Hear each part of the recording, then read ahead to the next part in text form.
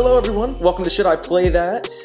This is the video game podcast you've been listening to, hopefully, for a while now. If you are hearing my voice, it's not Chris. Chris isn't here at the moment. He may join us. Who are you? Chris may join us in a little bit, but I am Rod, and I am here to welcome you to the show. And I've got with me, fellow Should I Play That Tur? I don't know what we call ourselves really, but my partner in crime, James. How's it going, man? Good. We do need to figure out what this noun is going to be. Exactly. Yeah. I don't know. My fellow players. No, see, it sounds like something else completely. It's not what we're doing here. Right. Yes, a different type of game. Different game. Yes. But man, James, we've podcasted together for a while now, and I just have to say, the witticism that just comes from you constantly is just a true joy. I love it. It's great.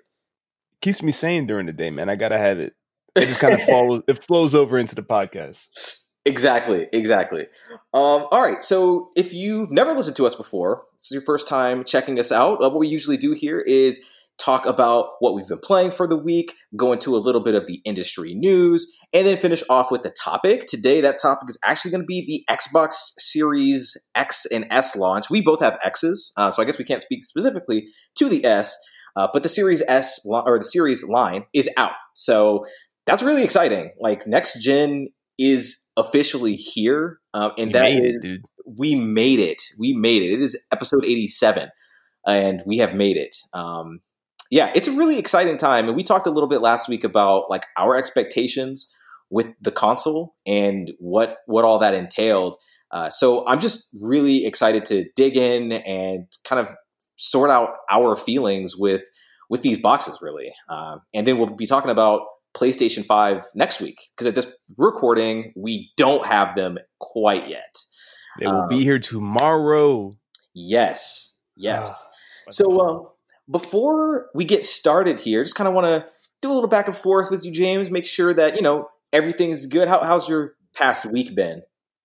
The past week has been full of anticipation. Honestly, it's been a blur for the most part. It's been waiting for these days to finally show up, and they are here. Absolutely. I've been playing my Xbox with bated breath, as that video I sent you the other day. Just waiting for these load times to finish, and knowing that the future is here. Yes, it is here around that corner, just waiting. Mm-hmm. Yeah, it's no longer nigh. It's here. It's crazy.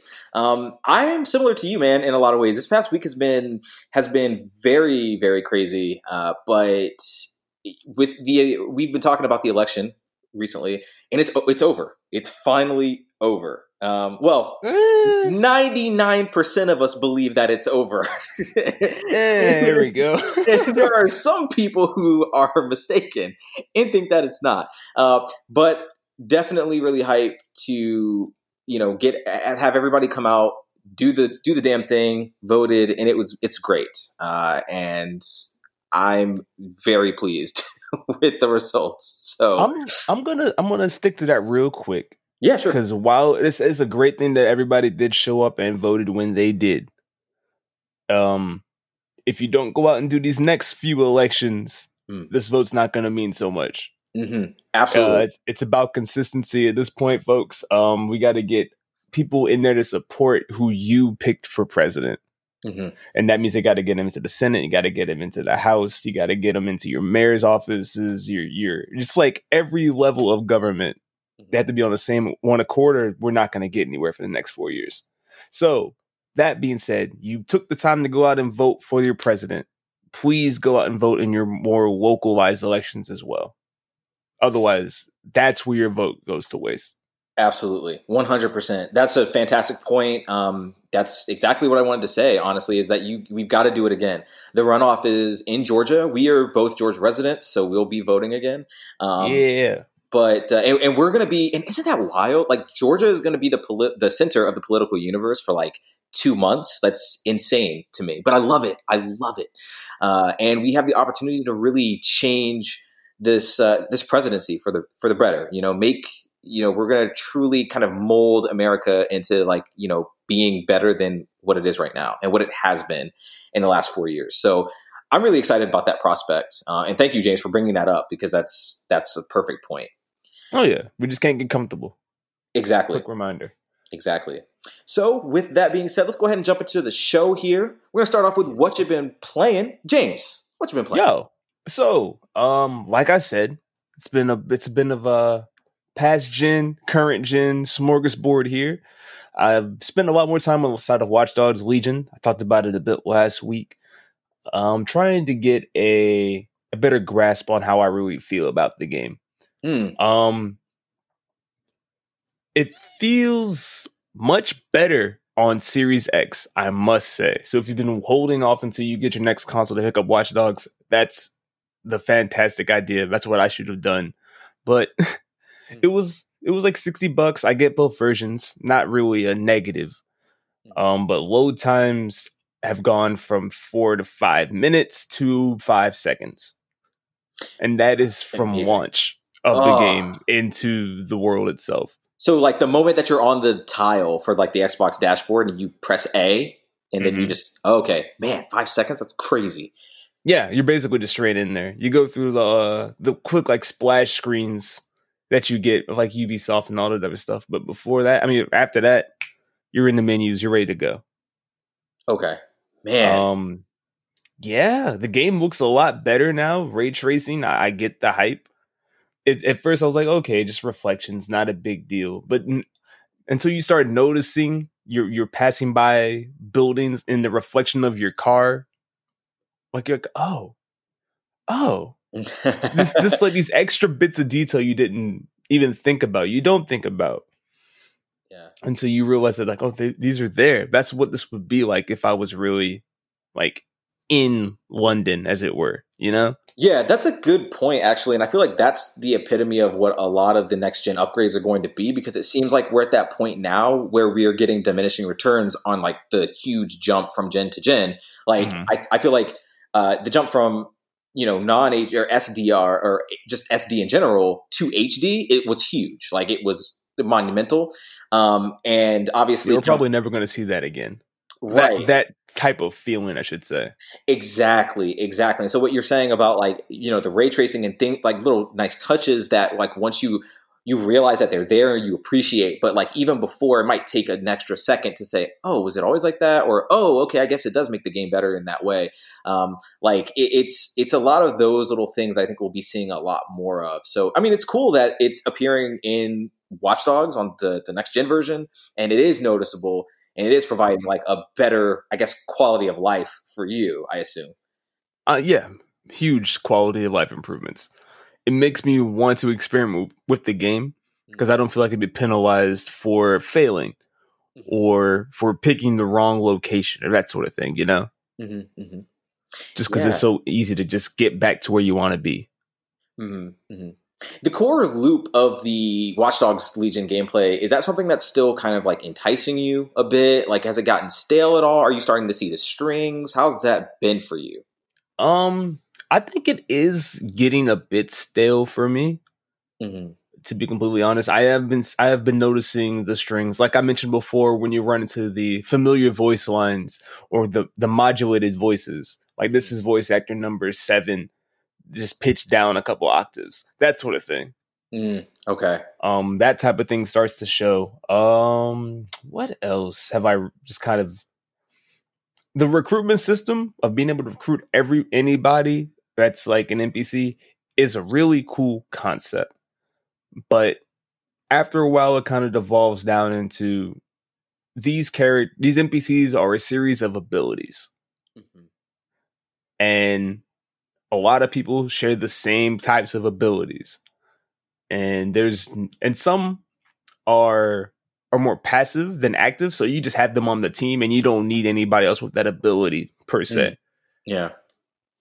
And so, like I noticed at first, I spent a lot of time just picking like you join DedSec, you join DedSec, and it's like I'm not really going to use you because I already have this, right? Or this person does what you do and what she does and what he does. But it's just one person. Right. Okay. Okay. So now it's become more of a hunt to just find like different skills, but I don't think there are enough to really facilitate a game this large without them becoming stale. That's fascinating. Like that's genuinely fascinating to me because I always kind of pictured this game as being more of a, you are collecting this group of people to come together for a common goal. But it really seems like from what you said last week and today that it's not really like that. It almost feels like they are individuals in a sense who all happen to maybe have the same goal and they're like working together less or maybe not even at all. Like, I think less is a good one. Okay. So they're not really intersecting much. You're not seeing like the old grandma talk to like the doctor or something very often. Only time you'd see something like that is if you'll see certain DedSec agents inside the hangout. Okay. And even then, they're not really interacting together. They're more like interacting with the hideout together. If that makes, like in the same area. Okay. No like highly scripted moments within like mission structures or anything like that. Oh no, none of that. Okay. You get the named NPCs that have like a specific voice actors. They will interact with you. But as far as like between teammates, no. You don't get any of that. Right. Except for maybe the handoff of like, oi, I need you to go over here and do this while I go take a nap. I'm like, oh, okay. And off they go. I really love that accent. I appreciate it for one. It might have been terrible. My apologies to all my English folks out there. We do have English listeners too, according to our statistics out there. Word? So, yeah, really. No disrespect. I love you guys. I'm so serious. But it's like, it's just the cracks are beginning to show. It's not a bad game, but I think, especially if they're coming off of something like Valhalla, I don't see why you would launch both of these games in the same year. This easily could have filled the gap between the next Assassin's Creed and given them more time to polish it out or expand out even on the abilities. Yeah. And this could have been a much better game. Yeah. Oh, yeah, for sure. That's a great point too. It's the first thing that I want to say is that those two games got announced at the same time. Is that correct? Or around the same time? Basically. Okay. And I distinctly remember them maybe putting that target year at like late 2020. And I remember thinking to myself, that's odd. That's like, you want to release both of these at the same time? Okay. Sure. Yeah, Ubisoft seems to be trying to cannibalize itself right now. Yeah. Because they also have that Gods and Monsters, but not Gods and Monsters. What's it called now? Phoenix Rising. Right. Immortal something? Immortal Phoenix Rising. Okay. Which feels like an Assassin's Creed spinoff too. Yeah. It's like a weird hybrid between that, maybe Breath of the Wild in there. Mm-hmm. Yeah, I feel you on that. So the timing's a little puzzling. But I mean, I'm having fun with Watch Dogs Legion.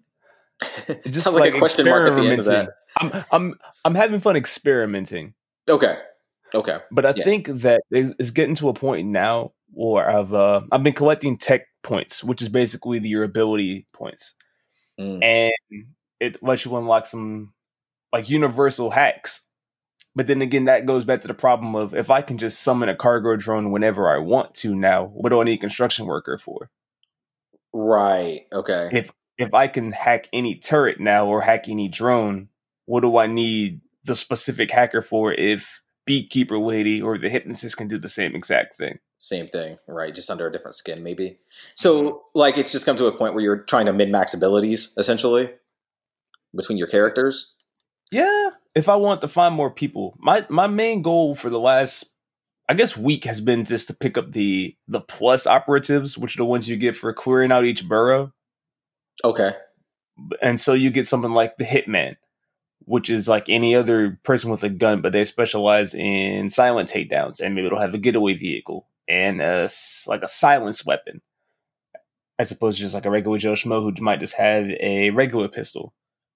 So I've been doing those just to kind of like clear out the map and explore the city to see what else I like. Mm-hmm. I haven't really got to dive into the story yet, but I will say that much. The story gets dark. Like, Ubisoft is swinging this year. I don't know. It gets dark. Like, human trafficking, organ harvesting, brainwashing, mind control, like all kinds of stuff.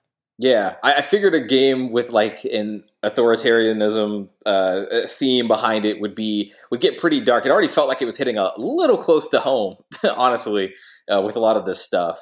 Mm-hmm. But it's nice that it doesn't shy away from it. I hope they handle that stuff with care. They actually aren't using it for shock value, and more so like they actually have substance behind it. But if they're swinging for it, then good for them. Yeah, good for them.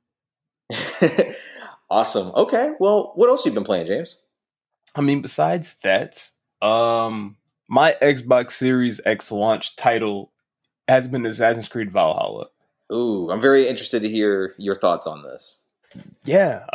So Assassin's Creed Valhalla running on the Xbox Series X gives you that 60 frames per second goodness that console players have been begging for and PC players have gotten to experience since, I believe, Origins.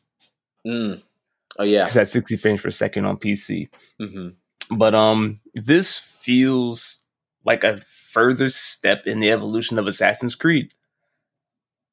It's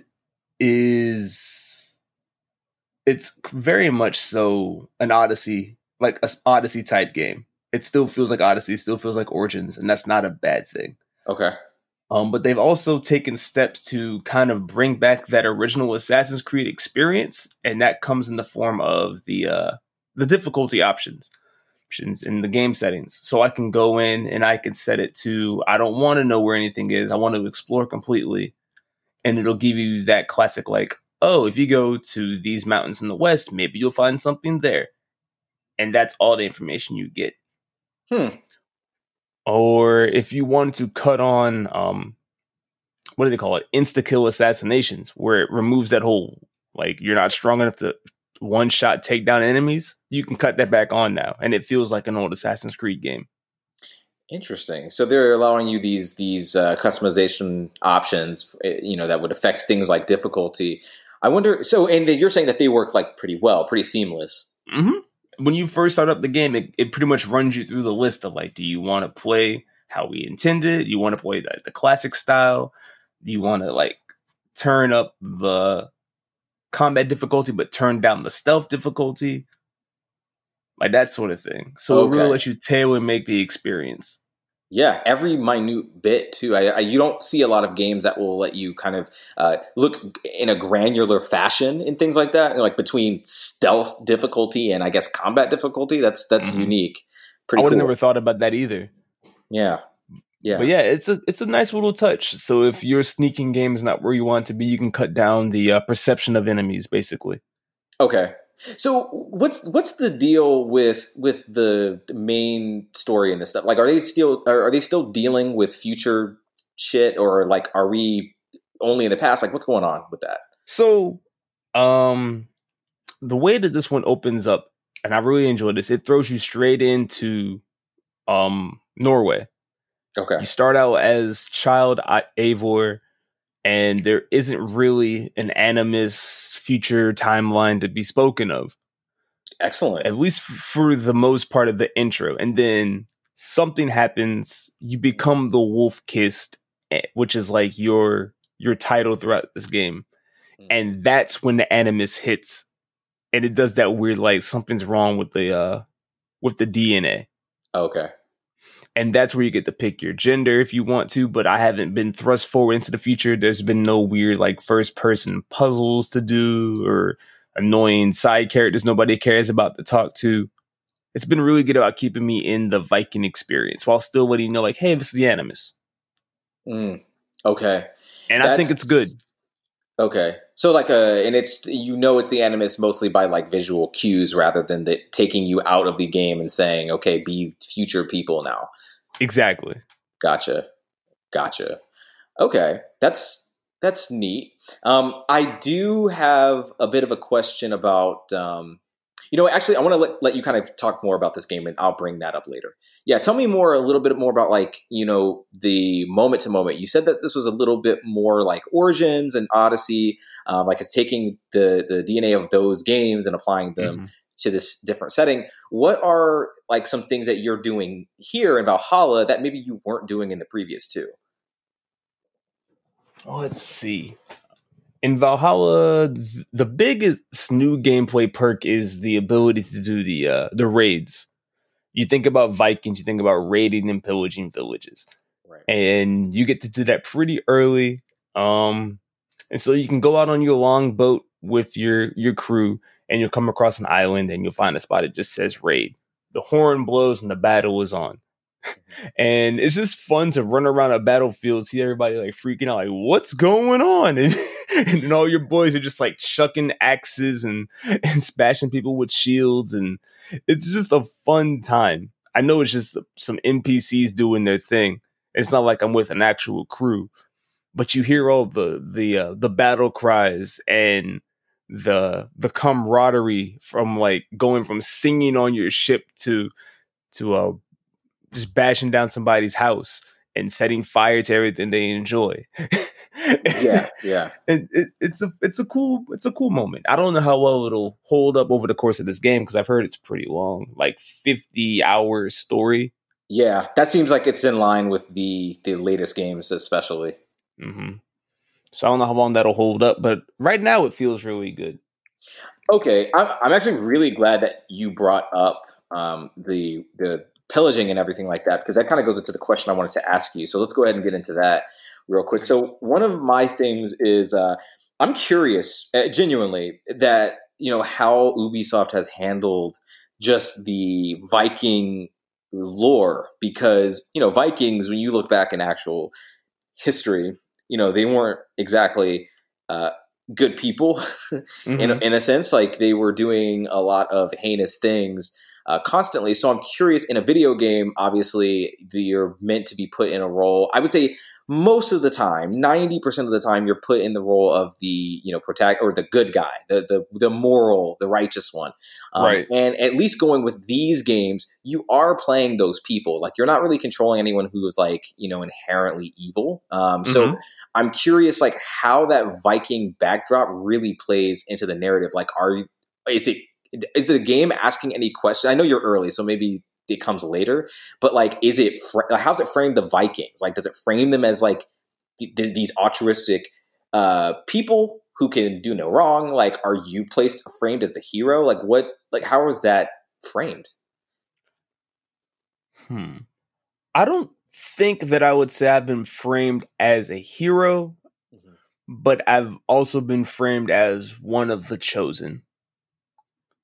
So in between being called the Wolf Kiss and also receiving all this early interaction with Odin, it's not really a spoiler. It's been like the beginning of the game. Odin is looking out for you in this game. That's why you have your Raven. And I'm sure that's why you're going to come across some of the powers that you'll end up coming across. But it's more about your clan and your honor versus like, I'm just going out to be a good person because that's what a good Viking does. It really flames the whole clan versus clan, backstab, betrayal, almost I guess a Game of Thrones-y kind of vibe. I haven't watched Game of Thrones, but that's what it sounds like. A lot of diplomacy, a lot of backstabbing, alliances, that sort of thing. You got it. Yeah. Okay. And that's what I've been dealing with so far in this game. So right now it's not even a need of, I guess Ubisoft framed this game as like, you're going off to England to find a new place to live because you need to find a new place to live. And when I hear need to, I think that means you've been forced out or you've been kicked out. No. Right. Yeah. You have not been kicked out of Norway. It's more of like I don't like the way things are going. I don't want to live under this king anymore. We're going to go do our own thing.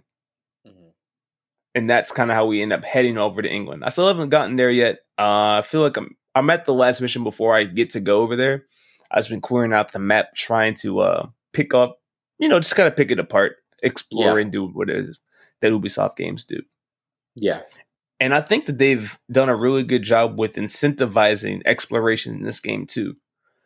So gone are the typical map markers of go here for quests, go here for side story, go here for specific types of gear.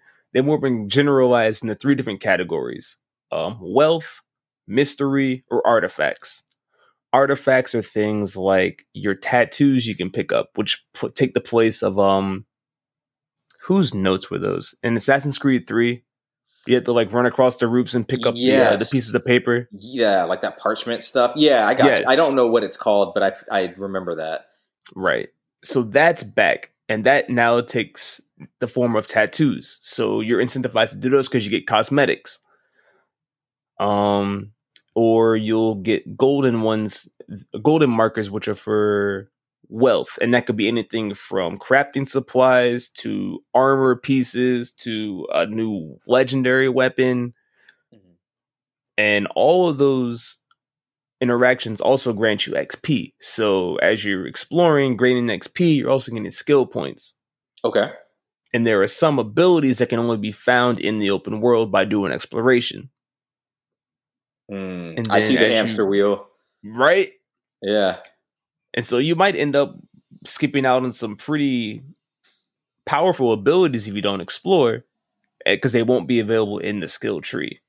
Gotcha. Okay. And then all of that stuff feeds into, which I'm assuming will be my my settlement building soon enough, because there's a whole huge dilemma of like, we just completed a raid, we should take these supplies with us, we earned them, but it's like, no, we're going to leave those here, that's from my dad, we're going to go do our own thing. So I feel like more exploration is going to incentivize that and reward that. So I think it's a good loop. I think it's a fun system. It gives you an idea of what you're getting into without telling you directly what you're going to get when you get there. Yeah, that actually does sound pretty neat, and I think the best way to do something like this, and it sounds like a refinement of like, and it seems like Ubisoft tried to refine what they are already doing. They're aware that people do find their games it's tiresome in terms of just like the sheer amount of stuff you can do in them, because I mean it's daunting. It is genuinely daunting. You look at the map in Odyssey, people have fainted at the size of that map and the number of activities that you can do. It's brutal. Yeah, that map is stupidly large. Yes. So, yeah, that sounds neat, though. Like, okay, I could see myself doing a lot more things in a game like that, where I am, and there's a little carrot at the end of that stick, you know? Exactly. Cool. The biggest question now is to see how long that carrot stays fresh. Yeah. That's a good point. But I feel like the setup here is good. I feel like the intentions are good. We just got to see how long it takes to roll through. Yeah. Well, it seems like you're early on, but you have like a lot of good things to say so far. So far, so good. Okay. I do not. Performance. I guess you'll talk about performance. Oh, yes, please. So this game really does show off the capabilities of the console, of the Series X, and the load times that they keep harping on in the marketing material and all the interviews you've heard. It's not a lie. It is legitimate. It is glorious. It's PC quality gaming, but at like mobile phone speeds, if that makes any sense. You know how quick it is to get into a game on a mobile phone? Oh, extremely quick. Yes. That's what we're getting here with Xbox Series X. The details in load times are crazy. Oh, like I was telling you before about the Raven. So if you've played Assassin's Creed before, you have the ability to basically scout ahead. You can call in one of your bird friends, and they'll fly forward and they'll check out the map. You can mark things on your map as you just fly around. But the thing that always killed that for me was when you'd finish, if you flew too far away, there was a load screen to get you back, to take the camera back to your character. It was so you couldn't see the traveling going back and forth, but it just kind of took you out the experience, especially if you flew too far. Okay. That does not exist here. I flew to a different island completely from my bird, and I was back to my character in less than half of a second. That is, I can't even imagine it in my brain. I need to just see it, honestly. Yeah, I wish I had a video I could show you. Matter of fact, I will take a video and I will show you, but it is great. I haven't detected any drops in frame rate. I've had a few weird hard closes. I'm not even call them crashes, just closing. It'll just take me back to the main screen. I hop back in, press A, and in a few seconds I'm back in the game. So it's not even that big of a deal anymore. As opposed to like, oh great, now I gotta wait 5 minutes. No. The game loads up extremely quick. It's very snappy. It's really smooth. I think that the power's there. They've done it. SSDs are the future. Oh, no, boy. SSDs are the present. The present. They are the present. It is here. Present. M.2 or bust. That's it. Yes. There it is.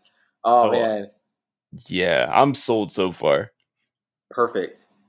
Yeah, I have a feeling we'll be talking about some similar stuff shortly here. But yeah, no, that's good. I'm glad that Ubisoft seems to have delivered with Valhalla. I've heard a lot of people say good things about it. I didn't know how this was going to turn out just because, obviously Ubisoft had that whole mess. They're still dealing with it with the sexual assault allegations, and the director, I believe this game was fired or let go or something like that. That's awkward.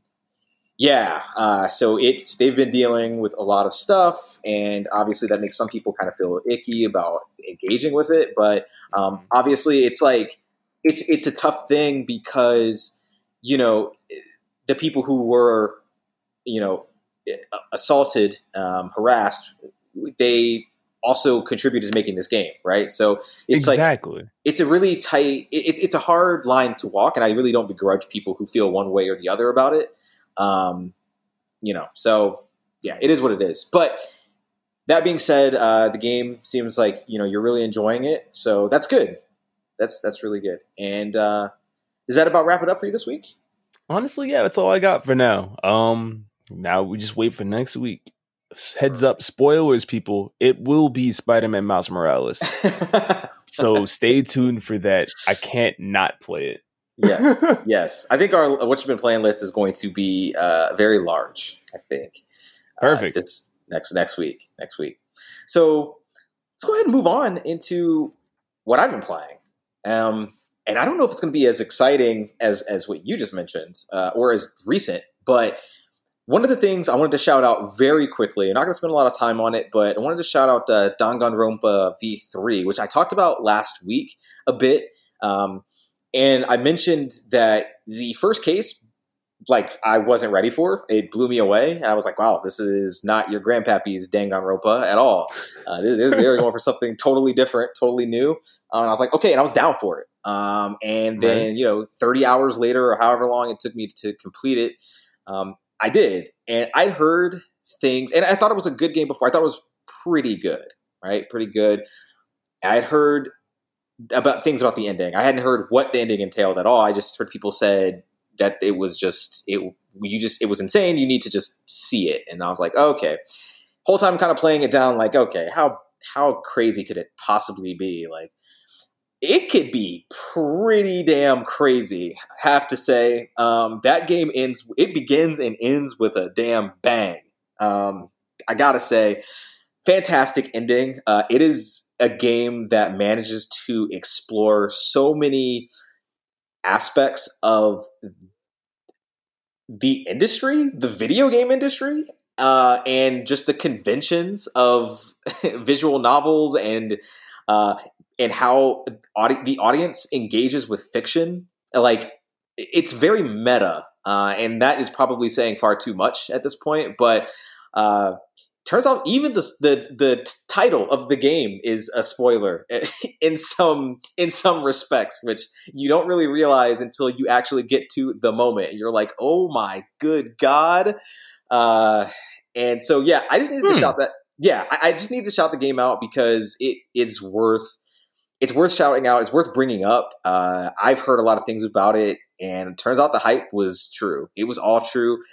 It's an ending that I don't think I'm going to be able to shake for a very long time, and I'll definitely be thinking about it. It reminds me of it took me, I would say, maybe I consider Nier Automata to be like a complete package in terms of like the story. I think that story is it's better than most video game stories, and I would say on par with like a lot of very good stories in other mediums. And I'd say Danganronpa V3 kind of, it gets up there by the end. It's really audacious, like what they do with that. Really?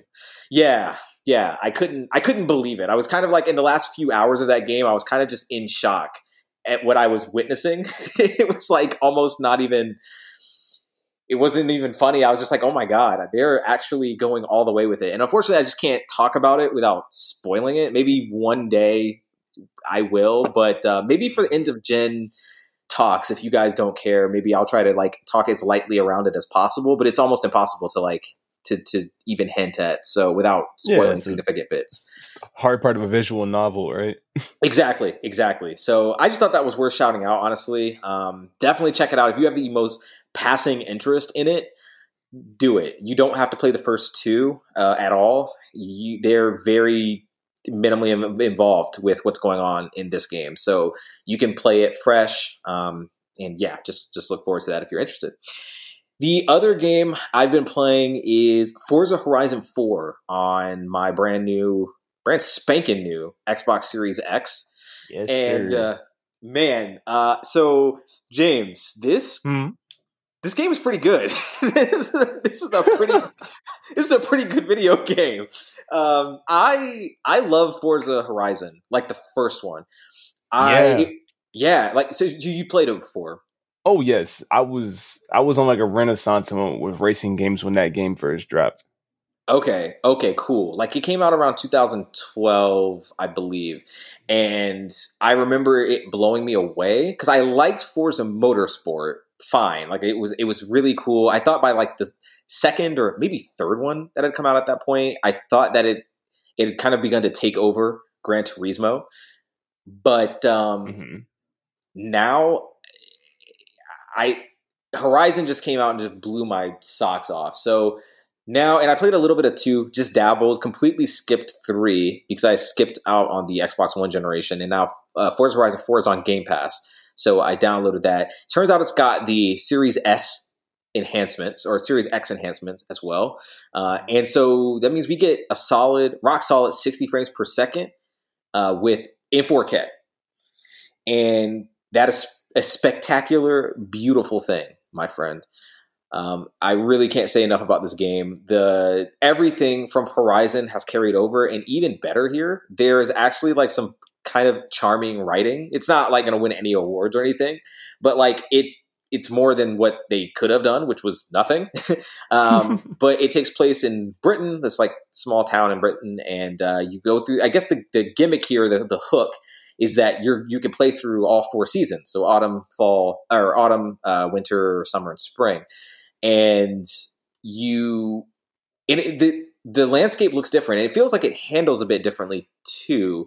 Like, I feel like leaves are everywhere, and like my car handles a little bit differently in the dirt and the grass, obviously, in autumn than it would in summer. And the variety of races you can do, you've got stunt races, so you're recruited at some point to do a bunch of like jumps and ramps for like a movie director. And yeah, you could do that. That's awesome. As well as just straight up street racing at night, dirt racing off road. You could also do that.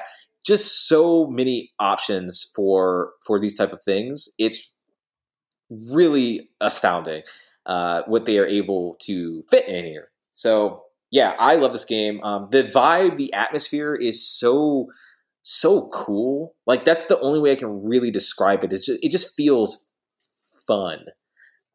There's a radio station. I mean, it just feels like, you're carefree, like it feels exactly the way it should be.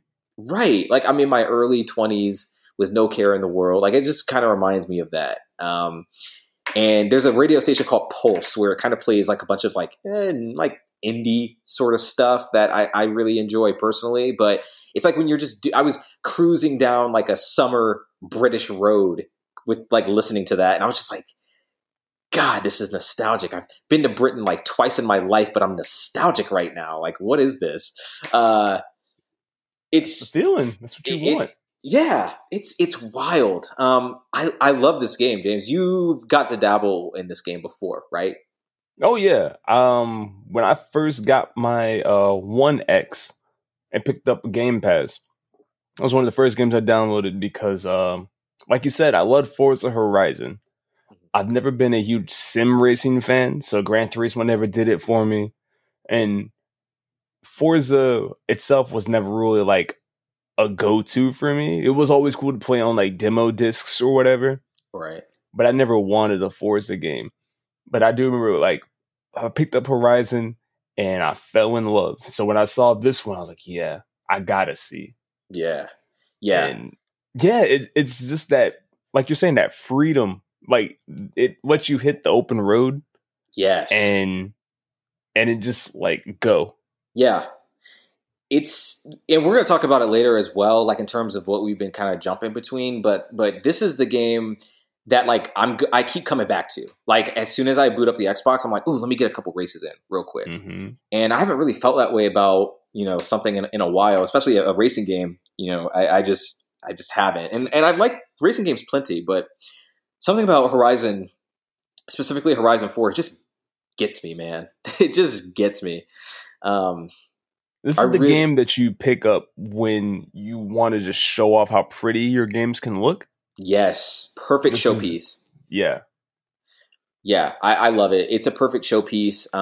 It's beautiful. I want to say there's ray tracing in there. Oh yeah. Most definitely there is. Yeah.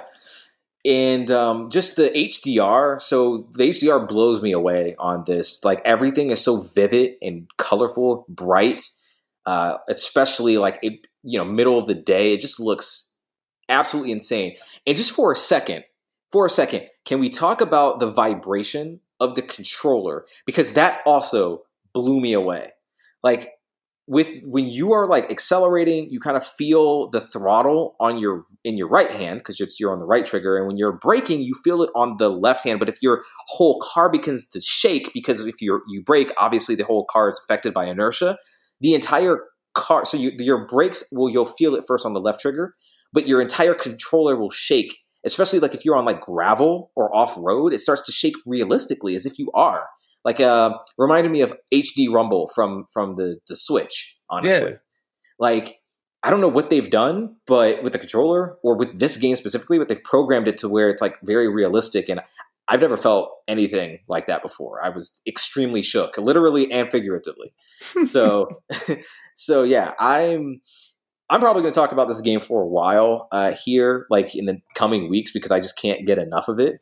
And I'm kicking myself that it's been out for 2 years now, and I'm just now getting into it. Better late than never, but almost definitely worth it. But yeah, I'm astounded by how much I'm astounded by this game. So very cool stuff, and I'm looking forward to just jumping in more, to be honest. But that wraps it up for me on what you've been playing. Let's go ahead and jump into news, James. What do you say? I say we do it. All right, let's start out with a comment from Phil Spencer. So Phil Spencer did a couple interviews, I want to say, this week. But one in particular, one story from, I want to say, Bloomberg went around where they were saying that Microsoft had approached Japan, various Japan studios for acquisitions. Microsoft just acquired Bethesda. A lot of people are saying that they're looking to do more. And I believe that they've said that they've got their eye open. I don't know who specifically, but someone from the Xbox PR team has openly, like publicly stated, hey, we're always looking, which seems normal. Any company is going to try to kind of, one up like that. So now whether or not that's good for the industry, we've talked about that before, but but yeah. So Phil Spencer gave an interview at GameSpot today, actually denying the report. And I want to read a little bit of what he said here. Okay. He said we're usually not. He said, "quote We're usually not out there. I say I don't think so because I'm not in every meeting that every team has, but I'll say it's not for me. Most of the opportunities we've had to date have been a long-lasting relationship. I don't think we're out there with our business cards, throwing them out in the corner, trying to find people. I've talked about with my affinity for Japanese studios and thinking to back in the day when we had more games that were created in Japan as part of our first party.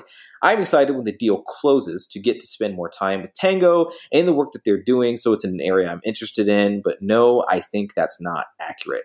So a couple things that I kind of want to hit on here. One of them being that people tend to forget that Tango Gameworks came with the Bethesda acquisition. So technically, Microsoft has a Japanese acquisition already. They have a studio. Okay, I didn't know that. So there is that. Yeah. That's and a lot of people have said like, Microsoft need a Japanese studio. I personally feel like, they're going to use something like, say, Ghostwire Tokyo might actually be multi-platform at this point, but I know they've done Evil Within, that series. So they can use that to kind of solidify their spot in the Japanese mindshare. It's one studio, but if they foster them correctly, it can happen, and I think it's a good start. So that's the first thing I kind of wanted to pull out of there. The second thing is that always with PR, you definitely want to just, you take it with a grain of salt, we can't really say for sure whether or not these talks have taken place. We don't really know. Right. Right. But it is worth noting that, maybe next week they could definitely say something. A lot of people think that they're going to buy Capcom or Sega or something like that. I don't know. I don't know if I buy any of that stuff. Maybe Sega.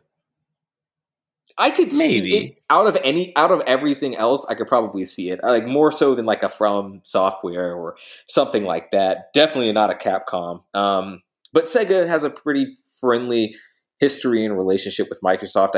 I could see that in the future. I don't want that just because I agree. I don't either.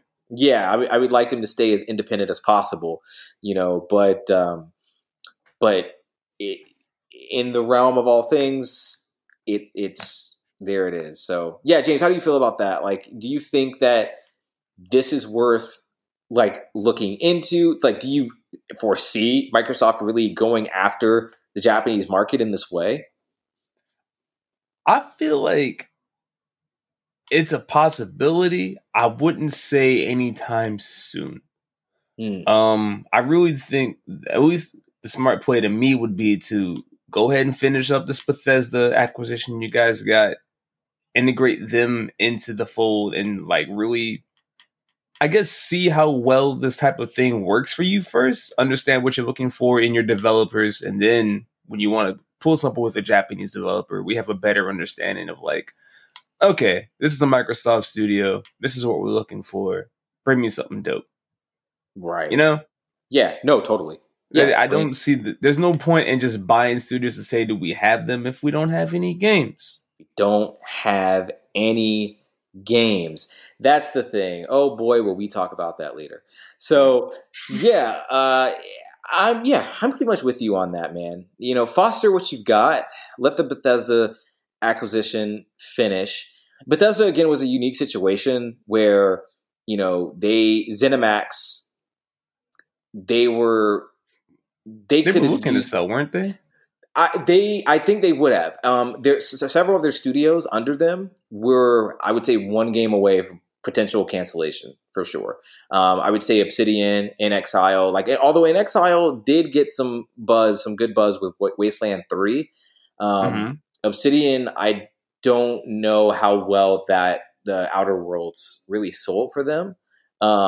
So they have a few people under them that could definitely use the money. I'm glad that they have the backing of Microsoft, and as long as Microsoft leaves them alone, which this is a multi-billion-dollar company we're talking about here. Who knows what that even looks like?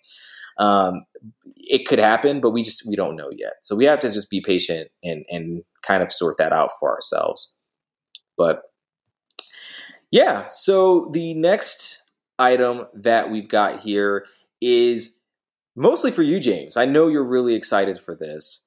Is the Mass Effect Legendary Edition has been announced. Hold on. Headphone warning. Yes! Thank you for that. I appreciate the warning on that. Yeah. I'm fair. I'll try to be fair about it. Yeah, so this is a 4K HDR remake, or not remake, excuse me, remaster that's going up for the PS4, PS5, and Xbox One and Series line. So it is last gen as well. They've confirmed that.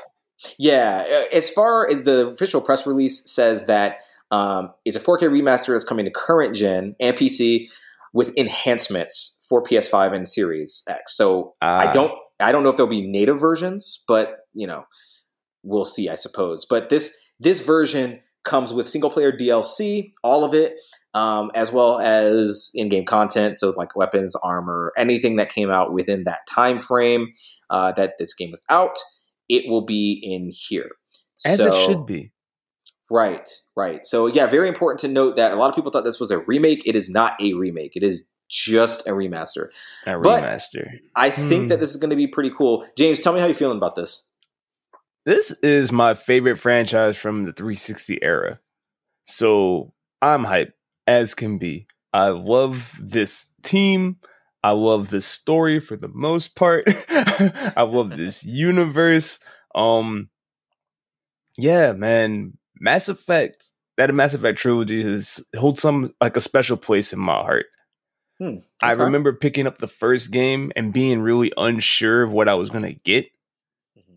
And at first I was like, I don't know about this. But as like the game just kept going on, I was like, yes, this is the BioWare RPG I've been looking for. Yeah. And honestly, that BioWare RPG I'm still looking for to this day. Yeah, let's talk about this for a second. I definitely like to talk about Mass Effect. So I really like what you said just now about, you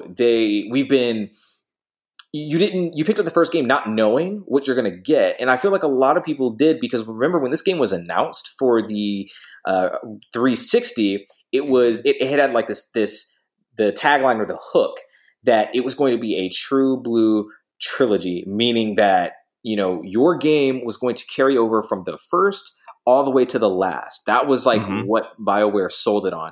And I think for the most part, they delivered on that.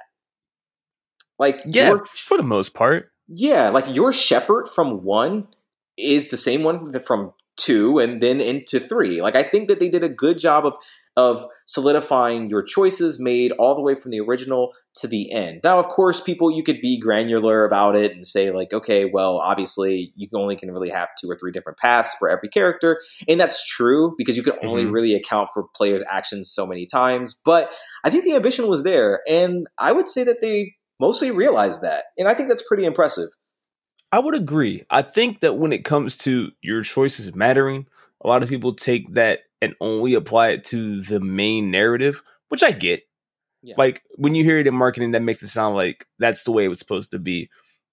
But I think when 2 came around and really made it about your crew and getting to know those people, that's where the choices really started to matter to me. Cause like I remember playing the first one, it's like, okay, you can do that thing with the Arachne.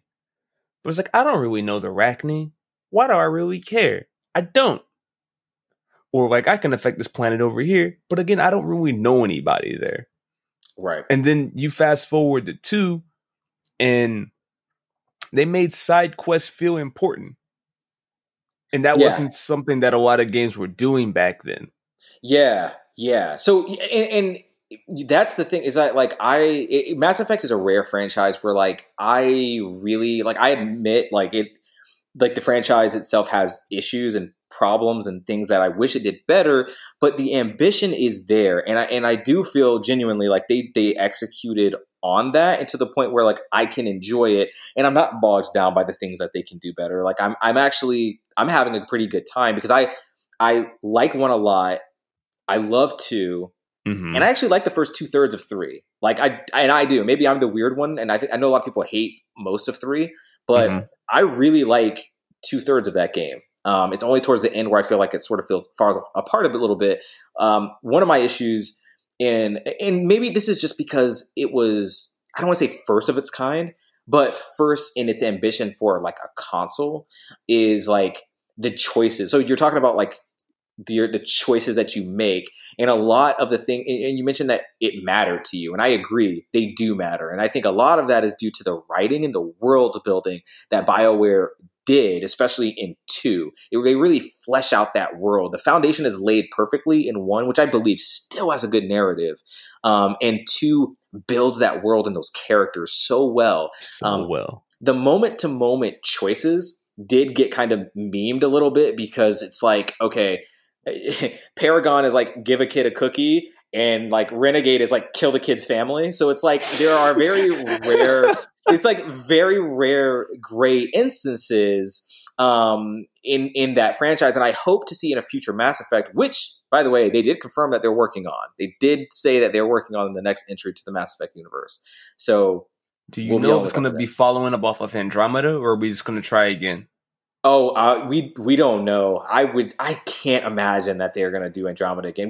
They have to know how much of a failure that game was.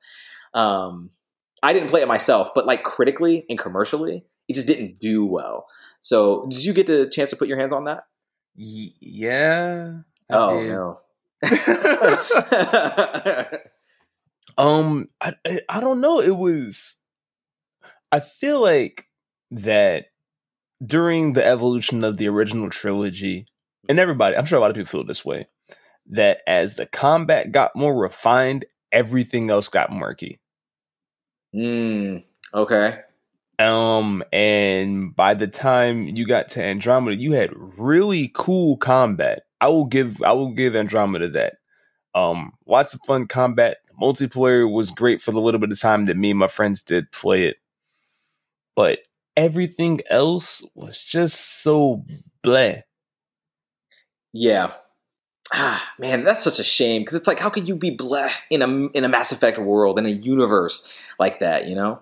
Mm-hmm. It's really unfortunate, but yeah, my assumption is that they would try to do something new. They can't go back to Andromeda, I don't think. That'd be. I feel like this needs to be the reverse of what they did in the original trilogy. You have the action there, now build the RPG elements into the game like they need to be. Yeah. And you'll have something special. Yeah. That is an interesting notion that you mentioned too, because I would agree with that. I do think that the story is strongest earlier in the series, and then as the gameplay gets better and more tolerable to deal with, I think everything else does kind of like begin to falter. That's interesting. I'd always had that inkling, but I don't know if I've ever heard it phrased like that before, and I'd agree with that. Interesting. And they're saying this is coming to when, 2021? Yeah, the remaster itself is coming sometime in 2021. We don't know when yet. The rumor is that it was supposed to come out this year, but due to COVID and some other issues, it didn't make this year. So I would assume that this is going to be in the beginning of next year. I would give it maybe Q1 potentially, maybe like a March release possibly. So I feel like March is fair. That gives us time to really settle into the launch games we have now and see where things go. Yeah, exactly. It's coming up on the end of a financial quarter, so I feel like that makes sense.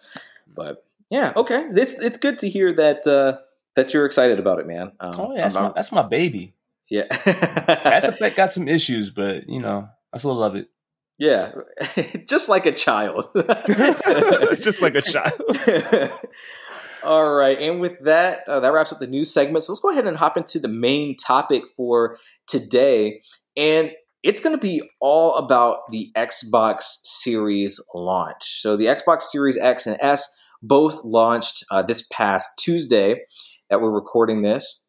And it was, I would say, at least on my end, pretty smooth for the most part. But James, I'm kind of curious, and I kind of want to shape this segment to be, free form, and let's just talk about our experience with it so far, what we've been doing with the boxes and things like that. Okay. Where you want to start? You want to start with just the setup process? Yeah, let's start with that. That's probably where the most bumpy things kind of occurred for me, because I've been out of the Xbox ecosystem for so long that I didn't realize that you needed certain things. Like, for example, you need to have like an email or a phone number registered, like with a Microsoft account. Yeah, you didn't know that.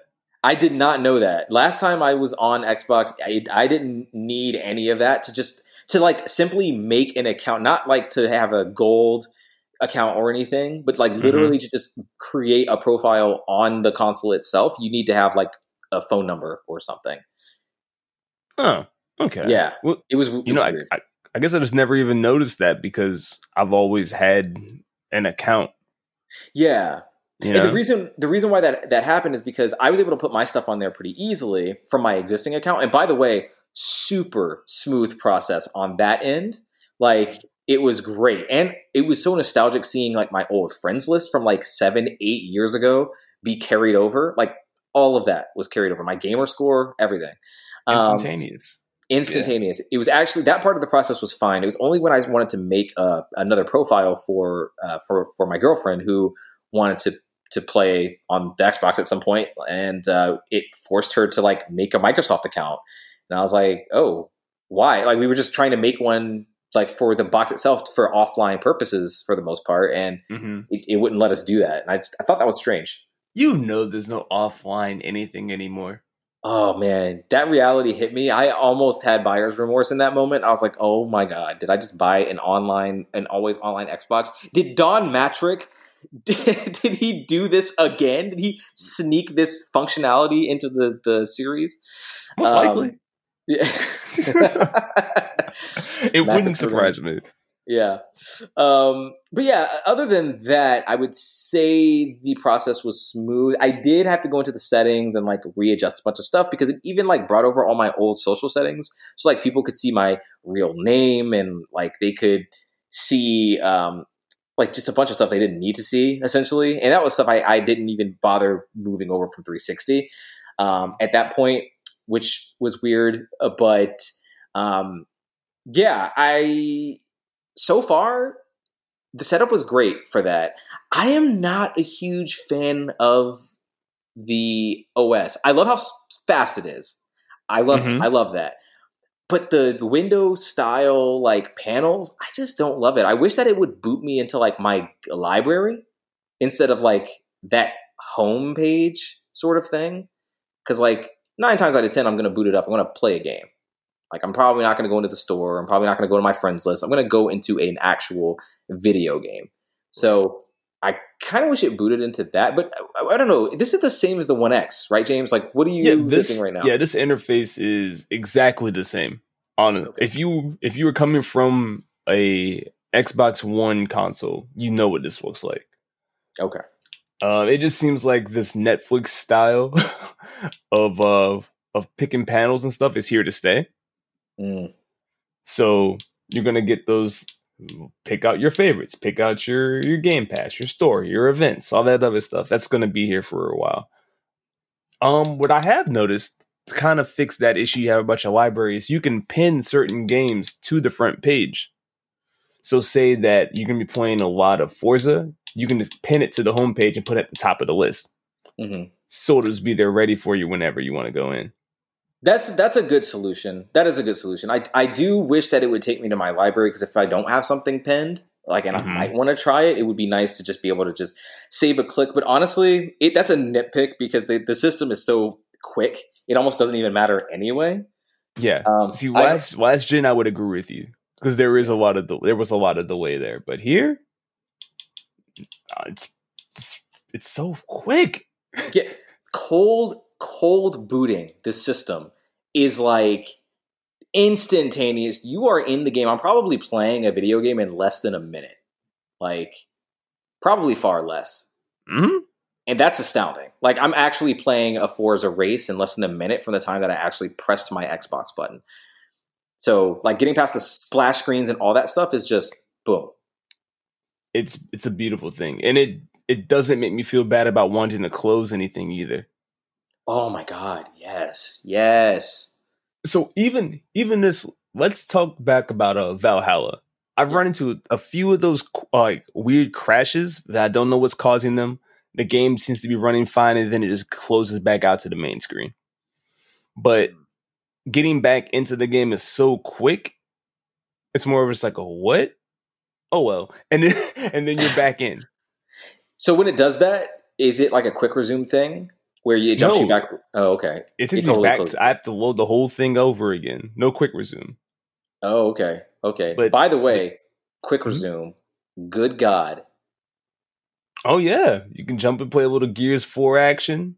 Take a break, hop over to play some Assassin's Creed Valhalla. Want to go pick up some, run a quick race in Forza? Go for it.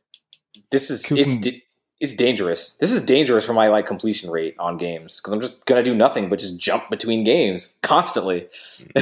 Those bad ADD cases. I'm sorry, yo. You will never finish anything ever again.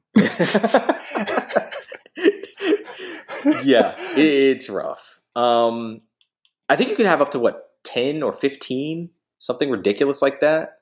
Probably. I haven't gotten that high. I don't know how well that carries over between backwards compatibility games versus all of the Series X ones. Oh, good point. But let's see, because I think Forza's optimized. Yeah, it's optimized. All of these games are just made for this. I just want to test it out real quick and see. Because it's that quick, I can just do it and no one will even notice. Yeah. So let's say I wanted to play the Outer Worlds. Clicked on Outer Worlds right now. Game Pass loads up. Gives me the ability to check out my weekly skills.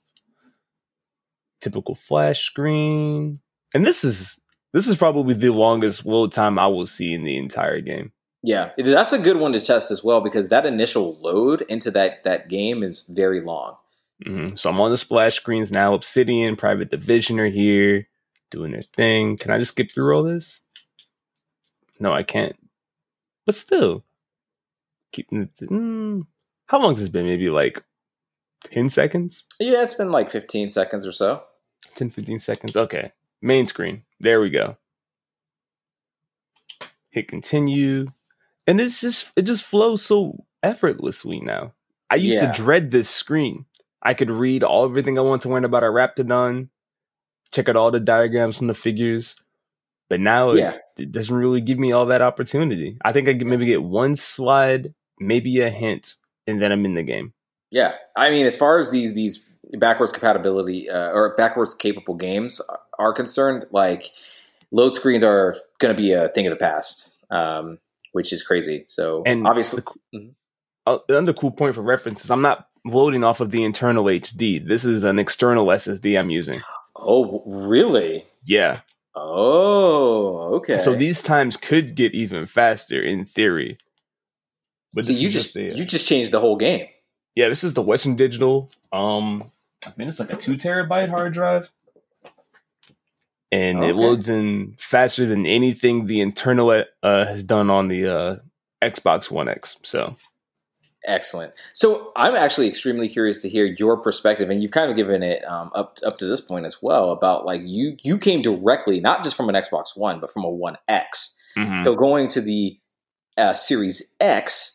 Like, are you feeling good, satisfied with your purchase so far with that? Yes. Okay. This feels like I said before, PC gaming on a console. Just from someone who's dabbled a little bit and seen what like 60 FPS games look like and that smoothness, but then also that speed that comes with the extra horsepower. This feels really good. If you've never played on a PC before, I do know that the 30 series has dropped and we got the new AMD graphics cards coming out. But this is a great way to get that experience for $500. And that's it.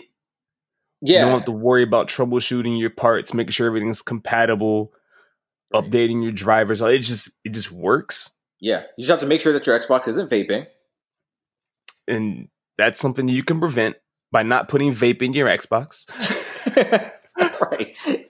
Because people apparently are doing that now just to troll.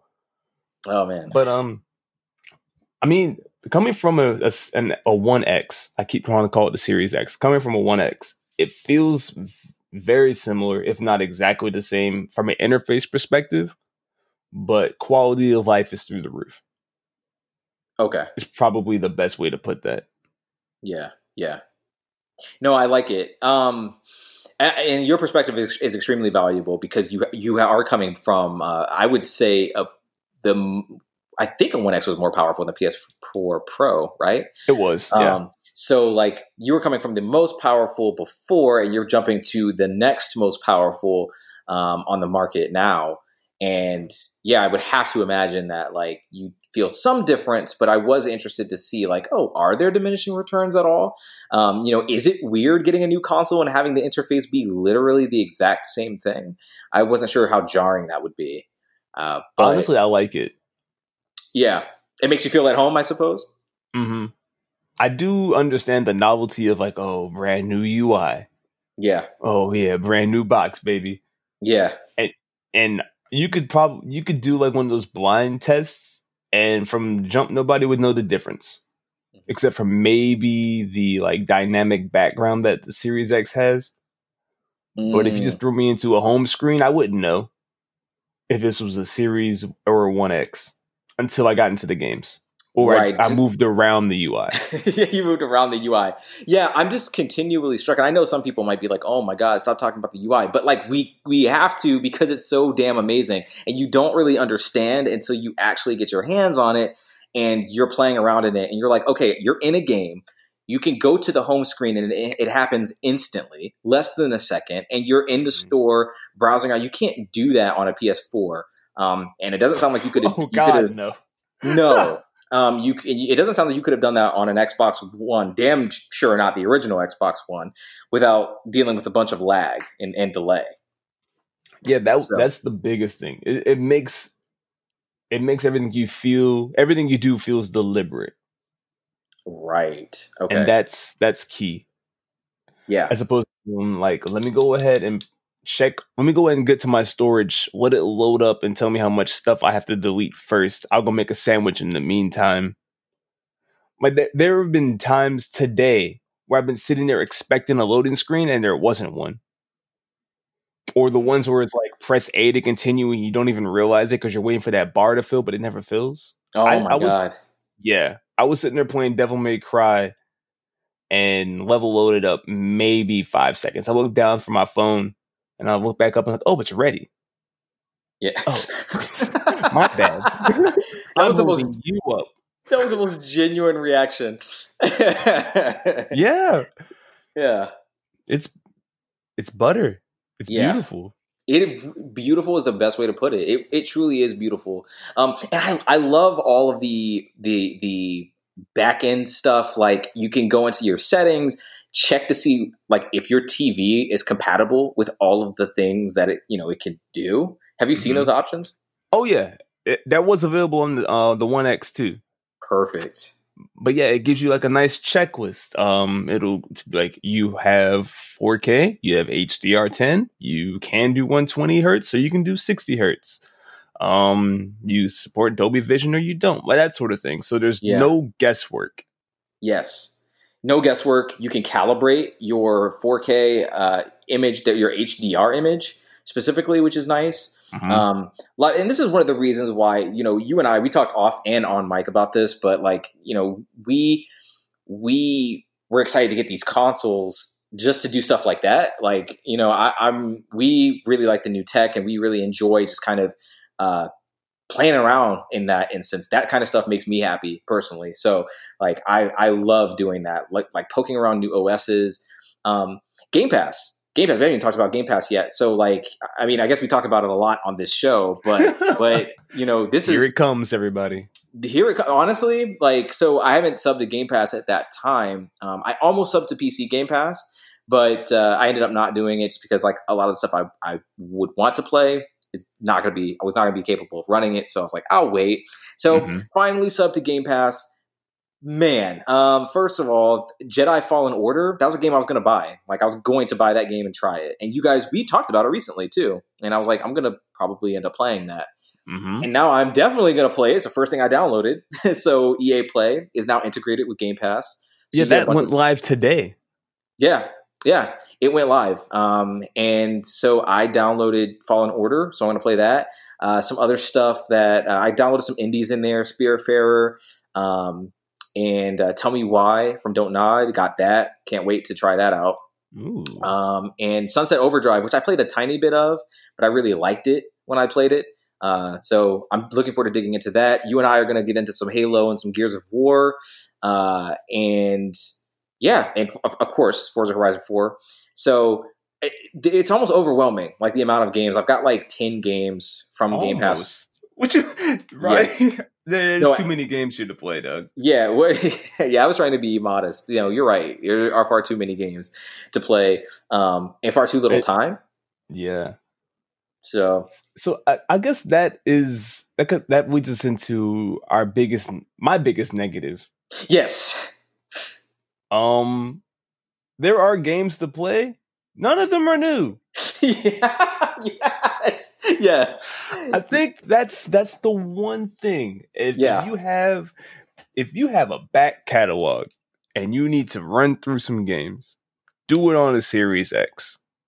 Yes, because you pick up Game Pass and you've got everything from Final Fantasy to Star Wars to Madden to Dragon Age to Alice in Wonderland to Dead Space to Crysis to Mirrors. Like, it's all here. It's all there, yeah. You want platformers? You want puzzlers? You want Peggle 2? We got Peggle 2.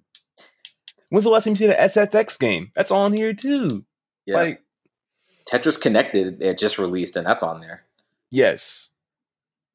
But all of these games have been out for years in some cases.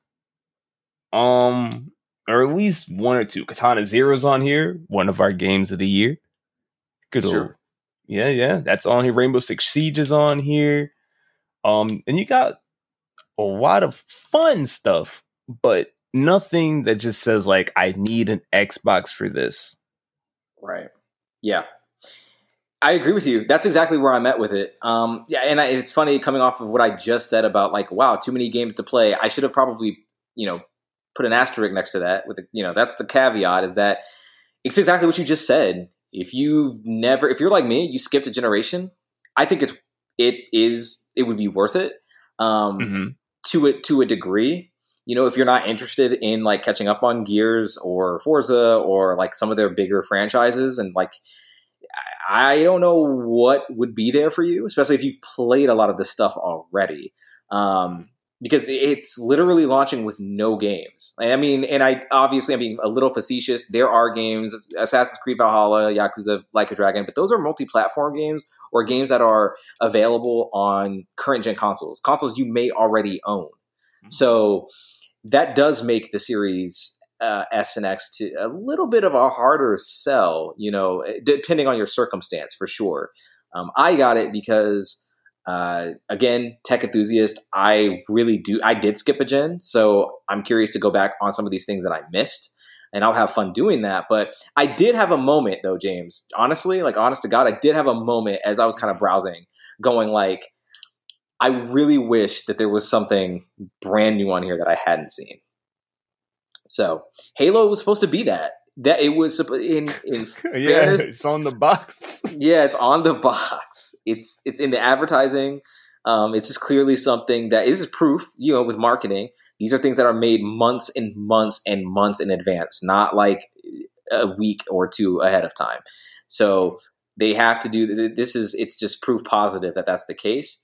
So, it's rough. I try to be a little bit more understanding on that perspective, because I'm sure delaying Halo Infinite was not something that Microsoft wanted to do. I'm sure they wanted to have some sort of killer app, but they just were not able to do that. And so at least with the PlayStation 5, I think about Demon's Souls. Now, Demon's Souls is also a remake, but it is also something that like is built from the ground up for that console. And it's a Sony exclusive in either form. Right. So it's something that you can't get anywhere else. So you feel like, you're getting the developers are utilizing the hardware appropriately. So that's kind of what makes it unique. Miles looks awesome. Miles is also cross-platform. Those are Sackboy cross-platform. So it's like, I would say this problem is really for both platforms for the most part. I do think Sony has a slight edge because of Demon's Souls. But like, yeah, Xbox literally doesn't. There are no game studios games out right now, like that are coming out for it at launch. So, and the Medium, which was supposed to be out, I want to say soon. Medium is out. I think the Medium got delayed. You have I have it downloaded. Okay. I've been meaning to. I was going to start it up, but I didn't get to yet. All right, but it's on Game Pass. Okay, I'll definitely go back and look because I thought it got announced today for a delay, but I will go double check that for sure. Let me make sure I'm not just like downloaded a blank game. No, it's loading up right now. Oh, okay. Well, shoot, I need to go do that then. Yeah. So. Oh wait, nope. It just let me download it early. Oh, but not playable though, I assume. Let's see. Launch date is. It looks Why like did you let me do this? January 28th is the new date, as far as like what the Xbox site is telling me right now. Why did you let me do this? I'm sorry. But yeah, so it's there. We just can't play it. So never mind. It has no games. We thought you had one. Yeah, it's rough. It's a bit rough right now. So yeah, that's and that's kind of where we're at. It's an awesome console. I think it's expertly designed. I actually think it doesn't look that bad. Now it's hefty. It's a hefty thing, for sure. It's not as bad as I thought it was going to be. Yeah, it's not as bad. I agree with you. It's not as bad. I was definitely surprised at the weight stuff. Like when I lifted it, I was like, "Oh shit! I need to almost use two hands on this thing." It's like newborn baby, maybe a little bit heavier. Yeah, that's a big baby. Yeah, but you gotta like cradle it to make sure it's not gonna go nowhere. Like it's about that same size. Sure. Yeah. Are you doing yours vertical? I am. Okay. I don't like the way horizontal looks. I don't like the way if the drive was at the bottom, maybe, but I don't like the way it looks up top. I can see that. I'm looking at mine right now. It is horizontal, and I agree. I don't love the way that it looks. I do think it looks more sleek when it's standing up, but I just don't trust it like where it is right now on my shelf. So I was like, I don't want to stand it right now because if it falls, I might die. So, yeah, it's dark days, but. Yeah, the form factor, I was not crazy about the way this thing looked at first. It's still kind of big to me. I won't say ugly because it's too plain to be ugly to me. It's just like it's just a box. But yeah, I do like the green trim at the top though, like that on the inside, like where the fan is. I do think that looks neat. So there are some cool things about it. I just can't get over how fast it boots, like every single time. I just need it to stay this way, and we'll be good. Yes, absolutely. Let's just stay just like this. But yeah, any final thoughts that you have on this launch? I know we've only really had a couple days with it. We may have more to say next week too. But I just kind of wanted to get our raw feelings down. Any final thoughts about the launch? Final thoughts. This is very much a bedrock. Don't go at least and within like the next 6 months or so. Don't go out buying an Xbox expecting to have a ridiculously mind-blowing experience from a game's perspective. Performance is there and the power is there. But we still have to wait for those fruits to start showing up. Yeah. And I just feel like early adopters, this is going to be a lesson in patience. So if you are if you are someone who already has one of these consoles and you can stand to wait, go for it. Go ahead and wait. I think you can wait on this.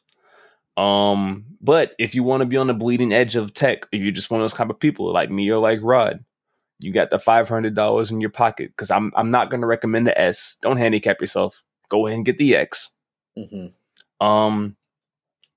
But you understand that you're going to be waiting for those acquisitions to start paying off in dividends. I'm sure you're going to see the Bethesda support. You're going to see the Coalition. You're going to see 343. You're going to see all those companies. They're coming. It's just not there yet. Yeah. Well said, my friend. I think we can close the topic on those words, actually. Well said. And with that, that's the show, guys. That's it. We did it. The inmates successfully ran the asylum, I think. And in record time. Look at that. We get you out of here a little bit early. Get a little time back in your day. Go back, play some Xbox. Night, you're free. Exactly. James, what you got for us, man? Let me see. Glad to have everybody here with us once again. Thank you for all your support and all your love. We greatly appreciate it. Come back next week. Check us out for some more. Hopefully we should be live next week on Twitch, but if not, you will find us on your podcasting app of choice. YouTube stuff is coming. Twitch stuff is still happening. I think that's all I got. Okay. All right. Roddy, what about you, man? What you got for the people? Man, everything that you said, definitely check us out on any of your podcast apps of choice. Apple Music is a big one for us, so definitely hit us up on there. Comment, rate, like, anything like that. It helps increase our visibility. If you'd like to send us an email, go ahead and do that at shouldiplaythatfanmail@gmail.com. And if you want to catch us live, you can do that at twitch.tv/SSJ Blackarot. I believe that's BLACKARROT. Well done. I've never spelled it like that before out loud. But yeah, go ahead and check us out there. We stream every Wednesday night at 9 Eastern. So yeah, that's about it, guys. Thanks for listening. Stay beastly, and we'll catch you next time. Peace. PS5, baby! It's coming.